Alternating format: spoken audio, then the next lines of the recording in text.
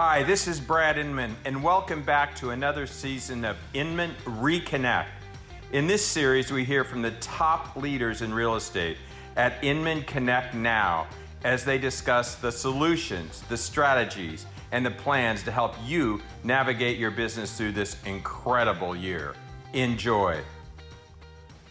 The title is Essentials for Getting Ahead in Summer 2020, but I think it's about health. I think it's about human rights. I think it's about a faltering economy. That's my setup, and jump in where you would like, and I'm going to do very little moderating. Is that okay with you three? That is. Yeah. Who wants to start? We had a great conversation warming up for this. Us three ladies got together and had a little dialogue because, frankly, you could have sent us talking points last week and they would have been irrelevant this week. I mean, I think that's the reality of where we're at right now. So we had some time to connect and talk about what's our path forward right now and the rest of the year and moving forward as leaders, female leaders in this business. Ladies, you feel like we got pretty deep in our time and we only have a little time here, but what do you feel like are the things that we really want to take forward from our conversation? Yeah, I'll jump in, Ann, and I appreciate you being such an amazing leader and an advocate for just speaking the truth, being raw. And Brad, thank you for opening up like that. I think it's time for change. I think it's very true that there is very little representation in leadership with diversity. And it's time to reposition the playing field. And Tiffany's an amazing representation and having experience also things regarding being a biracial couple who runs a brokerage that not a lot of people look like, myself being a Hispanic woman, and I would say shattering some glass ceilings, that we want to see more representation in our industry, in leadership, and having a voice, and what's tolerated, what's not tolerated, and not feeling like we have to, hide behind what, others would perceive as acceptable in this industry. It's time to step up as leaders. I was sharing with Tiffany and Ann prior to this, Brad, that when I was starting my team and when I was starting my brokerage, I contemplated changing my last name and changing the name on my door because I didn't think people would respect me as a broker. People would join my team if I was too Hispanic or I didn't fit the status quo. And that was 10 years ago. And I'll never forget someone who told me, never change who you are and lead, just show up as a leader. And there was a limited belief that I had to appear to be different and fit in. And I'm so glad I didn't. And here we are 10 years later. And hopefully we can help other people continue and step up into leadership and dare to be themselves. Well, I want to piggyback on that, what Veronica said, because, of course, she and Ann and I had a great conversation before, which is almost a session by itself. But I understood and I related to Veronica a lot when she said about naming her company, because I went back, I shared with the ladies, I actually went back 5 times on the name of my company, and we actually turned around and called it Namegate, because we were encouraged to call it something other than my name. But if people that know me best know that this opportunity for me wasn't just about making money. It was about leaving a legacy. And it was about creating something that other future leaders and future children can grow up and aspire to one day. And that for me was the greatest gift that I could give. And for that reason, I looked at the Houston real estate market, and I know for a fact that our top 3 companies are named after people. They do over $7 billion a year in real estate, and they've been consistent. And what people, and I've talked to different generations, and I think in different races of people, and what they all told me when I put the names in front of them, particularly the younger generation, was that we like your name, not because it's your name, but because it is your name. And what that means is, to them, it showed that person could be honest, that person had great character, because who's going to name something after themselves if they have something to hide? And I think that's a really big thing. I think for us, it's important to create a space for diversity within the industry. And as I shared with the ladies, being a woman is one thing. Being a woman of color is another thing. For me, the biggest pushback I've gotten my whole career has been my age. People have looked at me and saw that I was pretty much a millennial, and that's where things stopped. So people just looked at me and just they decided up front what category they were going to put me in or how well they were going to respect me based off how old they thought that I was. So I am excited to join this panel today because I feel like it's going to create a lot of conversation that needs to be had and people that need to be viewed differently. And that was one of our takeaways when we were chatting, was about like you got to cut the crap and call it out as you see it. That I think it's something that, I mean, amongst us and generationally, the generations coming forward in this business, I mean, they need to talk about what's going on. They want to talk about what's going on. They want to have leaders who are going to address it. And, you know, the things we were discussing, that these are delicate issues, but you cannot not talk about it within your organization, within your community. I mean, people are looking to us for leadership, and it is challenging. It's supposed to be challenging. Like the stuff we're all grappling with right now is not easy, but it impacts what we do professionally in such a profound way. You know, we're talking about people's homes and their livelihood. We've got to be in these dialogues, I think. How do we do that? You know, we talked about the sensitivity within your community, some of the populations that you're working with. How do we do that and still maintain those relationships? Like each of you have a strong relationship with your local police departments, right? And we were saying that that's a tough spot to be in right now, but there is a right way to carry that conversation forward. How do you see that being? Well, I think I'll take that one, and I'll start with that because I will just touch what's going on in the world right now. I know a lot of people, and this is a conversation that we had earlier, a lot of people are open to that conversation now. And the reason why is because we have visuals of like what's happening. So to see things on the news is one thing, but to actually see video of some of the things that are happening, and it shows you why this is such an importance. And it really has a lot of people, including white people. Now I'm seeing more and more just are like, you know what is going on? It's different races of people that are looking at this and saying, wow, this is what's going on. For us here in Houston, it's a big deal because we have a police chief that we highly respect and a police department that we just love. And what's been amazing for us is seeing the police chief and the police department on the ground walking with the protesters and showing them the right way to do things. I think that's huge, especially because the victim in question, Mr. George Floyd, is from Houston, Texas. And not only it hits home for me because his high school, Jack Yates Senior High, is also my high school. I grew up in the same area. My parents graduated from the same high school. We have cousins in that high school now. And so it's a big deal for us. But I think the conversations that we have to have, and similar to a video I saw this morning as I'm seeing a lot of different things. We saw protesters being arrested this morning in different states, and on one of the people that were being arrested, the first police guy, he put his knee on his neck.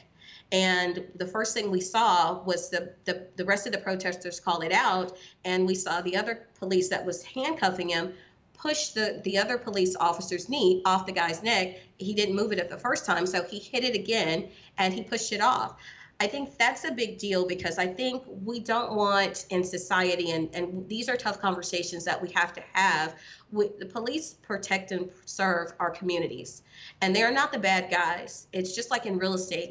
All realtors are not bad. You're just going to have some bad apples in the bunch. And it's just like with our brokerages that we talked about earlier. When we recognize that we have bad apples, we have to remove them.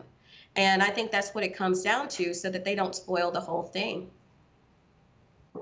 But we have all too often seen people not wade into these topics. We were talking about affordable housing, for example, you know, a subject that sometimes gets danced around because maybe it's not the desired price band for a lot of people in their markets. And yet we're seeing leaders, and we talked about a few, address that within the industry. I mean, we're seeing these issues that for a long time could have been pushed off as impacting someone else come home. I mean, that's one of the things about for better or worse, the advent of video everywhere and social media is that these are issues that impact all of us. People are just, I think, finally willing to acknowledge that.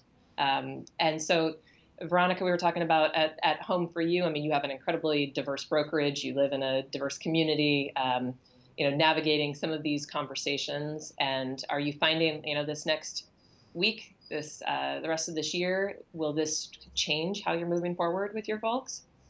I think that our office is a unique office because we've always promoted diversity. We've always been known as a diverse bunch, right? But as Brad named this panel, like, how are we preparing for the future? I think a lot of brokers now are going to not only prepare on safety in the office, COVID safety, right? All these new changes, but now even trying to promote, hey, we are diverse. I think a lot of these offices are now going to try to catch up and say, hey, we promote diversity, or we have um, a SOP or a protocol in place where when an agent is determining if they're going to go show a home, the first thing they're asking is, what's the price point, or is it within my respective desired price point, and or what community is it in? Is that going to play a part of, going against affordable housing, or truly representing, all different walks of life of clients? Which, Brad, you did an amazing job in New York when you brought on that panel where they did the research on how discrimination and redlining still exists, and steering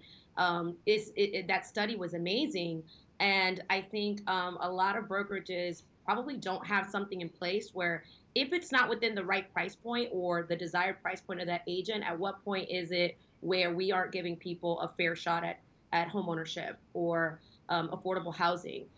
So I don't know. I could say that we're very proud what we do at our team because we are very price agnostic, and we try to represent everyone from all walks of life. But I think brokers really need to take a good look inside, because the theme that Ann and Tiffany and I were talking, that brokers have this belief that, well, they're independent contractors, we can't tell them what to do.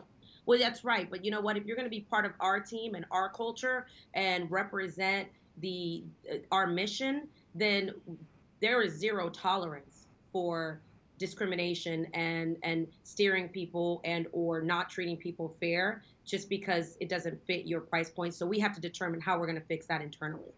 And there seems to be an openness, a willingness right now, and I don't know how long it's going to last, but this openness to learn, to understand, people who said, but housing, discriminating against protected classes is against the law. That doesn't mean it doesn't happen, right? The desire to understand what's impacting everyone, the desire to understand what's driving the collective rage of the protesters out there. People seem more open to learning, and that includes learning about our industry's impact on these communities around the country. It seems like there's a desire there, and so as leaders, we have this opportunity to step into that and hold these conversations. We talked about, as female leaders, that we may be well suited to oversee these dialogues. Do either of you want to touch on that? Just from your experiences. Well, I think as a woman in real estate, I think, of course, we are a large part of the real estate community, but of course, I know in a lot of leadership circles, as we discussed, it's very limited, even with our national presidencies, and even within the world. But I'll go ahead and stick to real estate. I think it's a big deal because as women, I think, and we touched it a little bit, I think we have to remember that sometimes we're our biggest critics. And we touched this, where as being a woman in business, especially a woman in leadership, other women may treat us different because we are women. I think the first thing is that we have to recognize that and learn how to treat one another. I think that's a big thing, and we have to have that same level of respect for a woman that we have for a man. And I think that's a really telling feature. I am about 4.5 months in as a brokerage, and I shared with the ladies, people have come into my company and we have welcomed them wholeheartedly, and we've actually been a lot more generous to them than they have seen at some male-dominated brokerages. But at the same time, when they look at my age and when they look at me as being a woman, they feel like they don't have to offer me the same level of respect. And so as a female leader, I say it's important for we as women to take that respect and carve out that niche for ourselves, because that's the only way we turn the page. Veronica, I loved what you said about the super bright male team members on your team. You're obviously very proud of your team when you speak about them. You were talking about the Monster Month that you just had and how exciting that was. Yeah, I think that it's something to be proud of when very intelligent men will believe in your vision and mission and will be part of your leadership team. I have a vice president of operations, and we just brought on a very, very important role as well, a database manager who has a mathematician algorithm a degree. I don't know, something fancy. But, Brad, we just celebrated 100 homes in the month of May executed. Something I would have never, would have even fathomed. We wrote as a small, humble team 100 contracts in what we would have believed would have been probably impossible during COVID. But it's because we are a collective group of professionals working together. And I have men who work with me and for me and are part of my leadership team, where oftentimes when it's a woman in leadership or women brokerages, it's believed that only women will work for them. And I think that's another misconception, which I think we need to debunk that. And Brad, I'm always so grateful for what you've done for my career and how you recognize diversity and people being different and going against the status quo. I mentioned to the ladies, in 2017, when we won the most innovative team of the year, there was a lot of backlash on our affiliation and partnership with helping with the iBuyer movement. And, there were very hateful, mean comments that were made on forums like, oh, Zillow's new puppet, and they said it with bad words, or, she's a welfare agent. If it would have been a man, would they have been progressive or would they have been considered innovative? But because it was a woman and diversity, she's considered a welfare agent or someone who can't go out there and build because they didn't know me or know what I had already built, the framework that I had built to build a career. It has to change. This has to change because women are so capable of being in leadership. Minority women, strong women, women who are, again, Anne runs an amazing brokerage, her and her husband, and just diversity is so welcome. Had that been someone else, I wonder what the comments would have been. But I'm so proud that you stand up for diversity as well, Brad. So thank you for that, because you are leading the path in that. And here we are 3 years later, and now it's not an uncommon theme to talk about iBuyers, right? And it's kind of that reminder that, in this moment, maybe is an opportunity for everybody to take a hard look at their business plans, their brokerages, and consider what a successful realtor looks like. Consider what a successful manager or an owner, and maybe reevaluate that, because I think the generation that's coming is looking for something different. And they're facing this head on. They are facing this moment head on. I know certainly our children, I've had some pretty enlightening conversations with our kids, and their awareness of what's happening at 10 and 14 is they're there. They're paying attention. And so this is a really good opportunity for people when they're reflecting on, like, what do we do now? What's our path forward at this moment? Maybe it's time to reevaluate, who you work with and who you're serving, and be sure that you're really living up to those things that you've put on your mission statement somewhere. And I hope to see some of that. Well, I definitely think that's a big deal. And you touched something that I think is huge and has always been a part of my career, are the different generations. I think a lot of times people have always talked about the Gen Y and the Gen X and things like that. But now you're seeing, in addition to Gen Y, and we're seeing it in our country right now, is the evolution of Gen Z. It's that next generation that's coming in behind the Y generation, and they have a completely different mindset. If you thought Gen Y had a mindset, now look at the next generation coming behind that one. And what we have to recognize is those people are going to be our consumers. And one of the things that I love to do in my brokerage, as far as planning, and that I've always just done in business, is future casting. I've always believed that you have to future cast your destiny, and that preparation and recognizing what this industry will look like 5 to 10 years from now, I think is huge. For me, I have a 10-year franchise agreement. And so I have an actual 15-year plan. And what I see in that plan, Gen Z is a part of that plan, because I know that they're going to be active. And then, as we talked and discussed, the Hispanic community is a huge part of my business plan for my company, because in the state of Texas, over 50% of the buyers will be from the Hispanic community. And what I recognize, even though that's not my demographic, it is my responsibility. And I say that again, it's my responsibility as a broker and as a major brokerage, because I need to put the right people in place that are going to provide these people with the right service, professionalism, and honesty. Because that's a big thing that we talked about a little earlier, is that they're being serviced, but because they don't speak the language, or because they don't really understand, they're not necessarily being taken proper care of, they're being taken advantage of. And so for me to be able to recognize that, I hope and I encourage other brokerages across the United States, that you need to identify with where that area is in your market that needs to be properly serviced. And I think that's huge for us going forward, because we're looking at generations that are in our future, because these are the people that are going to be buying real estate. And for the baby boomers and the Gen Xers that are going to be wanting to sell, and the future Gen Ys that will be selling, this is the market share. So we need to pay attention to that. So I get really excited about that demographic, because I feel like a lot of people, it goes unnoticed. But I think it's the right time for us to have these conversations.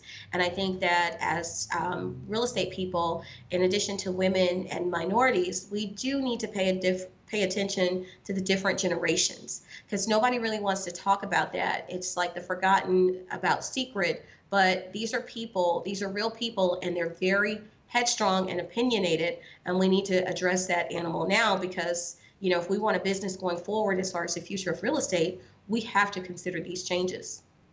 And they're going to call out your BS, right? Like, they're not going to stand for, that generation is not going to stand for it. And even if you don't want to do it because it's the right thing to do, you might as well look at your business plan and say you're going to have to do it at some point in time. Brad, we had a long dialogue here. I don't know if this is when you sent out questions for us. I don't know where you thought this was going to go, but we decided this was a conversation that needed to continue in our chat. Well, I hope it does. I hope it can. This was fantastic, and the fact you were just respectful of time of our audience is something a guy wouldn't have done. He would have blathered on about, not all guys. It's not all of us, but that alone. And there's so many lessons in this. I'm glad we did it this way, and I would like to give you and others in the Inman community more authority of Inman, you know, more responsibility. I think we're good at diversity on the stage and our editorial team and our editorial coverage, but I think this is a profound moment. We got to do more. We got to step higher and do more. So I'm going to invite you to help me help us do even more things we haven't thought of, because we're in a great position with all the readers we have to make